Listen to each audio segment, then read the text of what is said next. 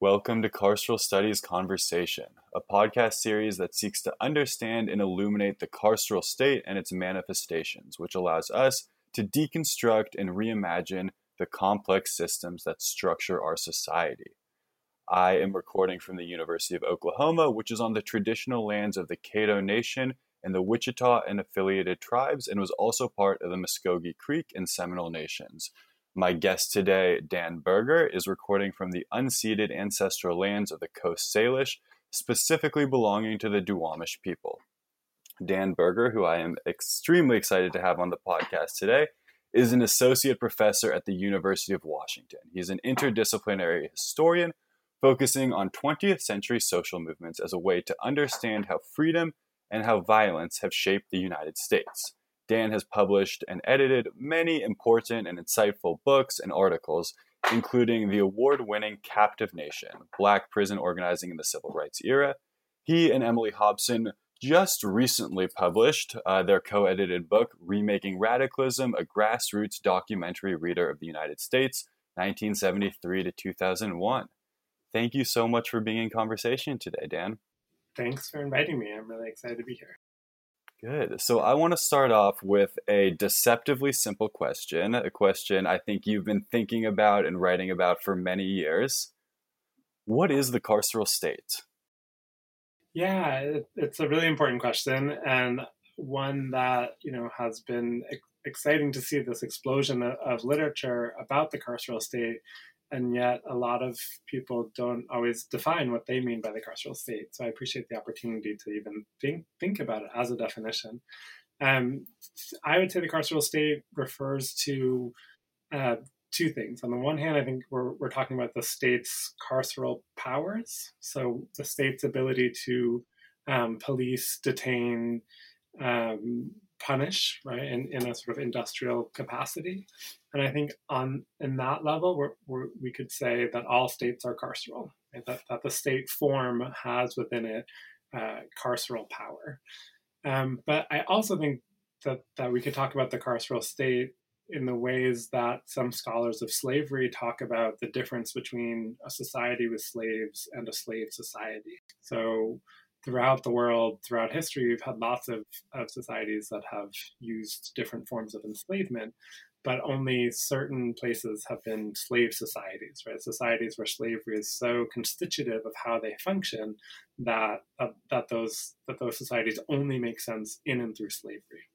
And so I think we could think of the carceral state similarly, certainly within the American context, as the ways that carceral power, carceral violence, right, by which I mean police, incarceration, and surveillance, are so fundamental to the structure of the United States that it is a carceral state. That makes sense. That's important to define. I wanna follow up with one thing on that, because you mentioned the difference between enslaved and slave society, and in thinking, especially in the American context, of the history of the carceral state. Where should we put a start date of the carceral state? Is it mass incarceration in the late 20th century? Is it the emancipation of enslaved people? Is it 1619? How can we trace that back? And what are some of the, I guess, core logics that enforce this violent system? Yeah.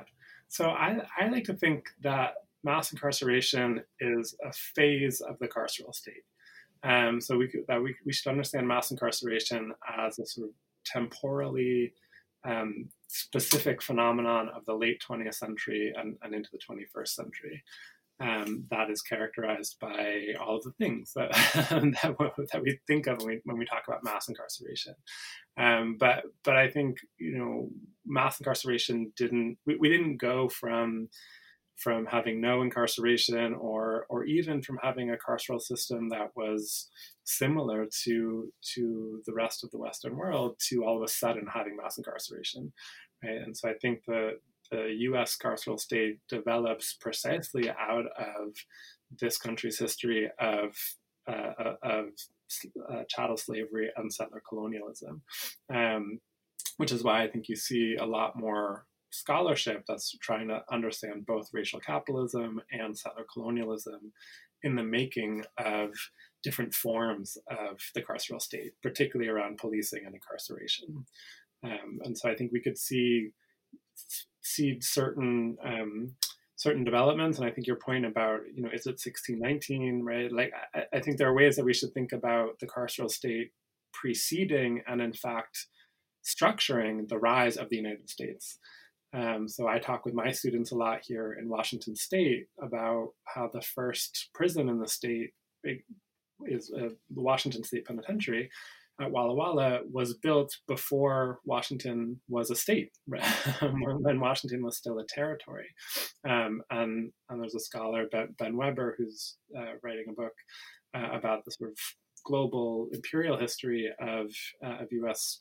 U.S. incarceration. That starts with McNeil Island, what was a federal prison in Washington as well, right? So I think we have to see prison as a sort of foundation of the state, out of which the state arises. And in that sense, right, the U.S. carceral state is older than the United States itself. Yeah, that makes a lot of sense, especially in thinking that some people have phrased mass incarceration or enslavement as certain like backlashes, whether it's to the civil rights. And I mean, as you're saying, and as I think I understand it, it's not really a backlash. There's this longer norm of violence, punishment, captivity, all of those different manifestations of the carceral state. Yeah. So in terms of thinking about prisons and about the carceral state, and while we're working on defining our terms, I think it's important defining terms when we're trying to manage and deconstruct these systems. How is the carceral state different from the prison industrial complex? Are they the same? Are they different? How should we put these in conversation? Yeah, it's a great question. I tend to think that they are simpatico terms that are maybe being used differently, but I think are being used, at least the way that I understand them, are being used to name the same interlocking institutional relationships, particularly across the domain of prisons, policing, and surveillance, but also the sort of broader apparatus that surrounds those different institutions. So we could talk about the media and so on. Personally, I'm partial to the carceral state over the prison industrial complex, only because I think people often misread the prison industrial complex, that term, as making an economistic argument, right? That is to say, we have mass incarceration because private companies are behind it all, or private prisons are driving it all, and so on. And I think when you look at someone like Ruth Wilson Gilmore, who I think has done more than perhaps anyone to really popularize that term, you see a robust analysis, an incredibly robust analysis that's not at all doing that. But then other people take up that phrase and really, I think, go down some analytical dead ends. So I'm partial to the carceral state because it names the state as an essential component of carceral power, of carceral institutions, and so which I think keeps our attention where it needs to be, and because I think the prison industrial complex, even though I think the ways that Ruth Wilson Gilmore defines it and some others define it, I think is 100% correct. I just think it's too often misread to make a faulty argument. Yeah, I think that's a great point, that it sort of narrows them. It sort of narrows the subject. And I think it's Ruthie Gilmore that said prisons aren't just buildings over there. They're these set of relationships or institutions that affect everyone, everywhere. Yeah, exactly. So in thinking of other sort of fundamental features or conditions of the carceral state, you've written a lot about protest and activism. Would you say that protest against the carceral state is a key feature? Absolutely. Yeah. I mean, I think we have to see, certainly the Black freedom struggle over its long duration, from the days of slavery to the present, as constantly rejecting and resisting these different forms of carceral power. And then more specifically looking at mass incarceration, prison officials and other government officials were very directly trying to undermine the organizing that was happening in prison. So, when we talk about mass incarceration, we shouldn't only look to the massness of it, of lots of people going to prison, but we also have to look at the quality of incarceration itself.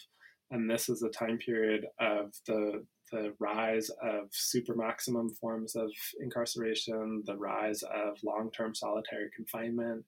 I'm thinking of the Marion Control Unit that Alain Gomez has written about, and that organizer Nancy Kershaw has written a memoir called Out of Control.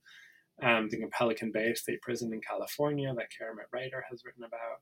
And in each of these and numerous other examples, what prison officials did first was to crack down on organizing and to make it harder for incarcerated people to communicate with each other and to organize with each other, as well as increase the surveillance and the capacities for censorship, separating incarcerated people from the outside world, and that a kind of war against prison insurgents, as Rob Chase talks about in his book on Texas, became the foundation for the modern prison. Yeah, there's this move towards, as you mentioned, with the super maximum, this move towards isolation, specifically as a form of political repression. Exactly. Yeah. So I wanna ask a little bit about activism and where we've seen some successes or continued movements. And I want to start with something you and your co-editor Emily Hobson wrote in the introduction to Remaking Radicalism. You labeled the introduction about a usable past. And you write, quote, "To speak of usable pasts is to adopt an active and pragmatic stance towards history. The usable past is an interpretive strategy that approaches history as a renewable resource in complex service of the present."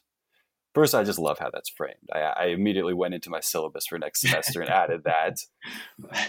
And I want to follow up. I want to ask, why do you think it's important for organizers and activists to reflect on and incorporate their intellectual and their tactical lineage? What have movements gained from this usable past? Yeah, great. There's a lot there. I think partly it's just the study of history itself, right? Of how do we understand? We can't understand where we are if we don't know where we came from, and I think that's true. In a movement context, I don't want to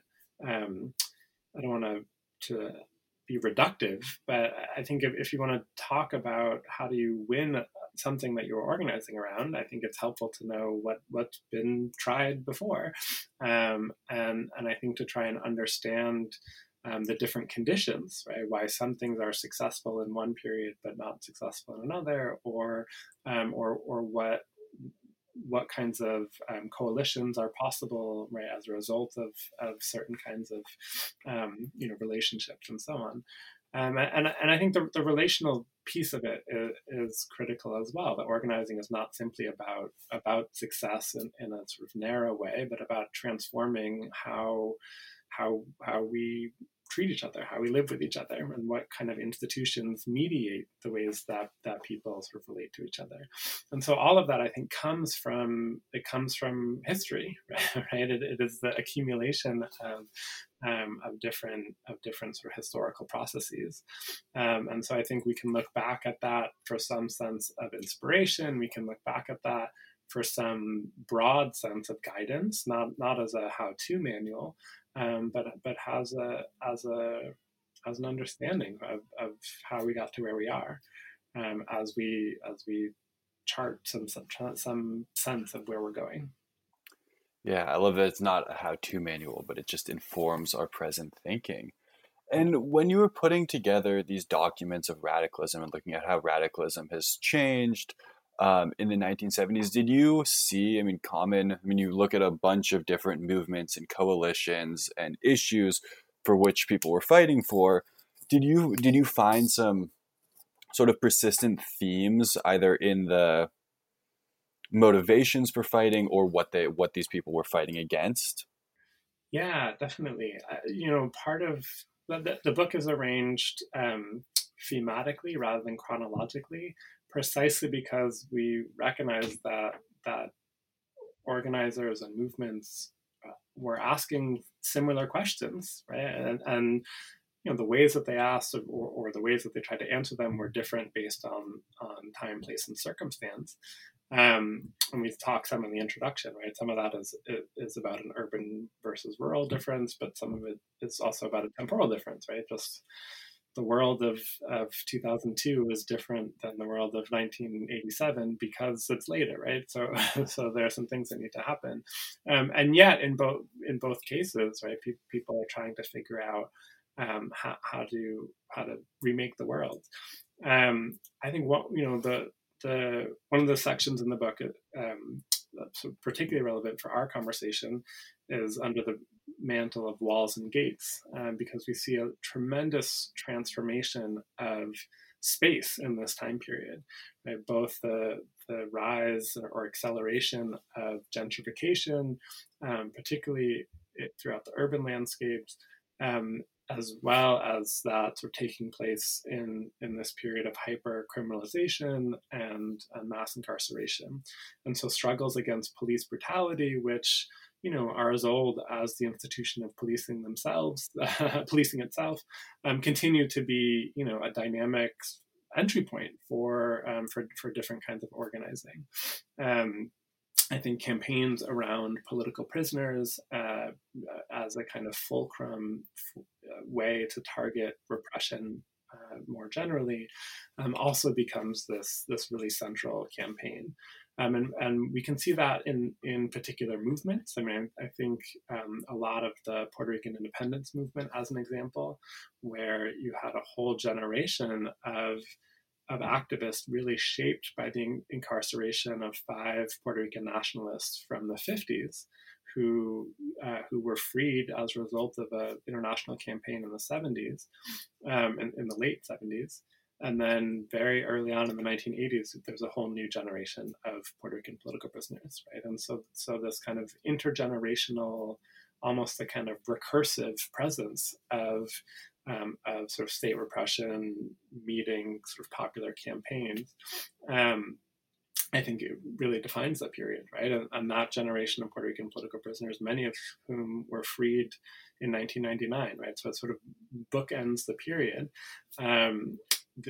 These sort of two campaigns around groups of Puerto Rican independence activists, and I think we see different things like that in campaigns against fascist movements and their alliance with different elements of the Republican Party.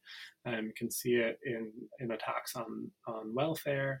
I think a lot around the intersections of environmental movements, anti-nuclear movements, and indigenous sovereignty is also an arena where we see a kind of larger movement take shape, right? I think those sorts of movement moments are beyond particular campaigns, beyond particular kind of issue areas, and one where people start to understand themselves as part of a larger collective. Yeah, that's so interesting. That's a great point. And I like that you're bringing up there this connection between both economic and racial justice. That is almost impossible to disentangle the two. If you have harm to land or harm to health, it almost always falls upon those who are marginalized.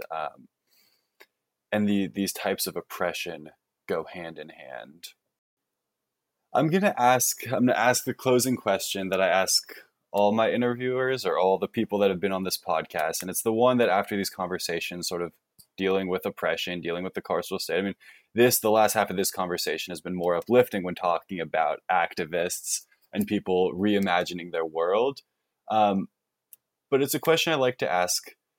So I'm excited for your answer. What makes you hopeful today? Yeah, you know, this is a bleak time period. And I want your questions about hope, and I'm gonna give you an answer. But it would be I wouldn't be honest if I didn't begin with that acknowledgement.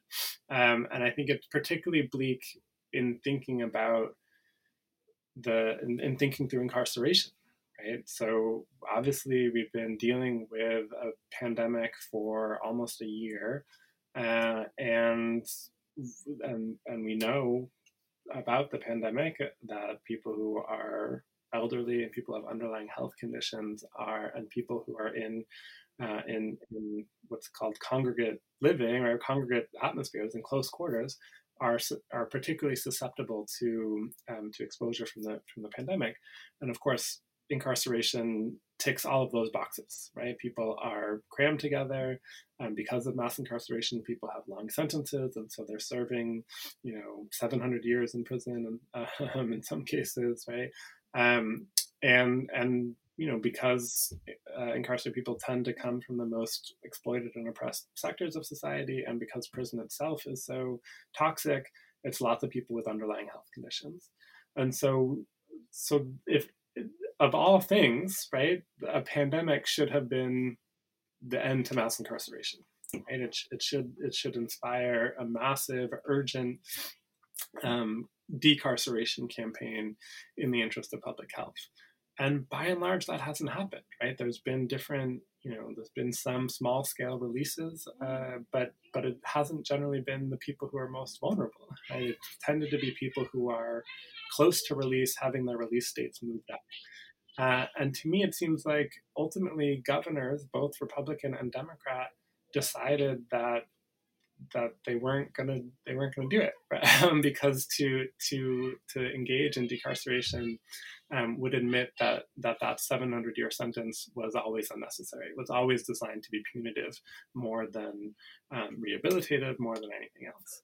And so I think to really come to terms with that, right? That politicians of both parties are just engaged in this mass human sacrifice just to abide by the point of just to uphold the carceral state itself.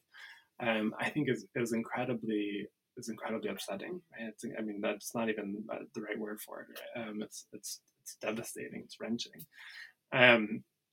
And we also have seen the biggest period of sustained protest in this country's history. And it's not just that there were this summer of uprisings and rebellions, but the clarity of those rebellions, right? That you could see something like defund the police become such a sort of vocal demand, right? And it's one that if you are part of or connected to the organizing, it's a familiar demand, but to see it sort of be on the proverbial front page, and even months later to see people go out of their way trying to tarnish the slogan and say how bad it is, right? All that stuff shows how powerful it is, right? Because it's a clear demand, and it's a demand that speaks directly to the power of the carceral state, or to ending the power of the carceral state, and one that actually genuinely has elites scared. And so I think that's rather remarkable, right? I mean, as a historian who's been focused on recent history, and very keenly aware of how current movements are drawing from upsurges of the recent past, there's no corollary to this, right? Even the heyday of like the Attica Rebellion and the other sort of prison uprisings that happened in the early 70s, and the urban uprisings that happened in the 60s, did not have the same amount of clarity of demand, right? The way that we could now talk about defund the police is. So to me, that's tremendously exciting, and to see the development of a lot of new leaders and organizers really come into their own in this time period, I think is tremendously promising in what is a very dark time period. Yeah, that's such a good answer. And I told you it was going to be the closing question, but I am going to follow up with another because you bring up these 2 points. You juxtapose on one hand this punitive nature of incarceration. That I think Victoria Law just published or posted an article saying I think over 21% of America's prisoners are over the age of 50, which is in prison, that age means something. And at the same time, people are scared of this very clear policy demand of defunding the police, of allocating resources elsewhere. And the response, as you point out, has been clearly that policing, that the carceral state is punitive, that it doesn't serve this higher purpose of justice, that it's to repress dissent and it's to maintain power. So I want to follow up because you published in this series this summer, this Kaepernick Publishing and Level series on Medium on abolition, and you wrote an article, "What is and what could be the politics of abolition." I want you to follow up on your "What could be hopeful" with what are the real demands? What does abolition or what does defund look like? Not just because part of it is disinvesting from police or defunding, but what is the other part? What does that world look like? Yeah, I mean, we could certainly talk about, again, Ruth Wilson Gilmore and Mary Saba and others who really emphasize that abolition is, this is Ruthie's quote, that abolition is creation, that abolition is a presence. And I think that we see that a lot in these fights over budgets, which is what David Stein and I were really emphasizing in that fight, in that article. So fights over, are we spending money? I mean, it's sort of clearest to see in some of the schools, not jails, campaigns that have been around over the last 30 years, right? Do we want to spend money on equitable public schools, or do we want to spend money on locking people up? And I think there's been a lot of abolitionist campaigns that have been, campaigns for educational justice and educational equity. And so I think that's one thing. I think we see it in efforts. I mean, basically, I think any campaign that is about providing the resources for people to be happy, healthy, and safe is an abolitionist campaign, right? Because police and incarceration don't make us happier. They don't make us healthier. And ultimately, they don't make us safer, right? I mean, I think the idea that we're sold is that they make us safer, and people want to look to them to make us safer. But then we see Breonna Taylor and George Floyd and Tamir Rice and so many others. Right? We see a prison population that is, functionally a nursing home in terms of some of the people who are held there. Right, and this is, and we see the 70 million Americans that have some form of criminal conviction history, and we know these are not institutions that make us safer. And so I think the kinds of campaigns that maximize happiness, health, and safety are abolitionist campaigns. And so in that piece, we also talked about how something like the Green New Deal or Medicare for All, even though they don't understand themselves as abolitionists, and certainly in terms of the congressional debates around them, but I think we need to understand them as abolitionists, and we need to make that connection, right? Because the ways that we're going to end at least mass incarceration, if not the carceral state, is by recognizing how foundational criminalization is to every facet of society.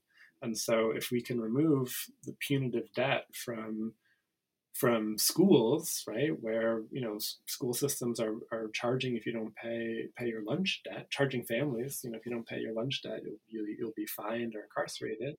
If we remove debt from even the realm of possibility in the realm in terms of healthcare, then we don't have people self-medicating and looking to other kinds of both dangerous things and things that bring them into conflict with the state. Right. So all of these things are abolitionist endeavors, or at least have the seeds of being abolitionist endeavors, because they reduce the scale and scope of punishment and maximize the scale and scope of harmony. That's perfect. That makes sense. I will leave it with that, with happy, healthy, and safety as the three goals, and building that coalition. It's interesting that you phrase it as we as abolitionists need to see these other projects as abolitionists and bring them into this bigger tent. I think that's important in coalition Yeah, building. and I think vice versa, right? I think Medicare for All adherents need to see themselves as abolitionists, right? We need to recognize that is a project of mutuality, not only because all organizing is a project of mutuality, but because the criminal punishment system is where we see these carve outs happen all the time, right? So, you know, any sort of claim to universal social goods, except for people who have been convicted of a crime, right? Except for people who are not citizens, and the ways that we can render that a criminal act, etc. And so I think that work needs to happen on both sides, so that the abolitionist effort is a demand for a Green New Deal, but also that proponents of a Green New Deal are aware of how climate change, can foster this kind of right-wing quote-unquote border security, and other kinds of criminalization sort of schemes. Yeah, great point. Thank you. Well, thank you so much for talking today. Yeah, thank you. And thank you all for listening to this episode of the Carceral Studies Conversation. Stay a part of the conversation. Find us on Twitter at OU_CSC. Until next time, take care.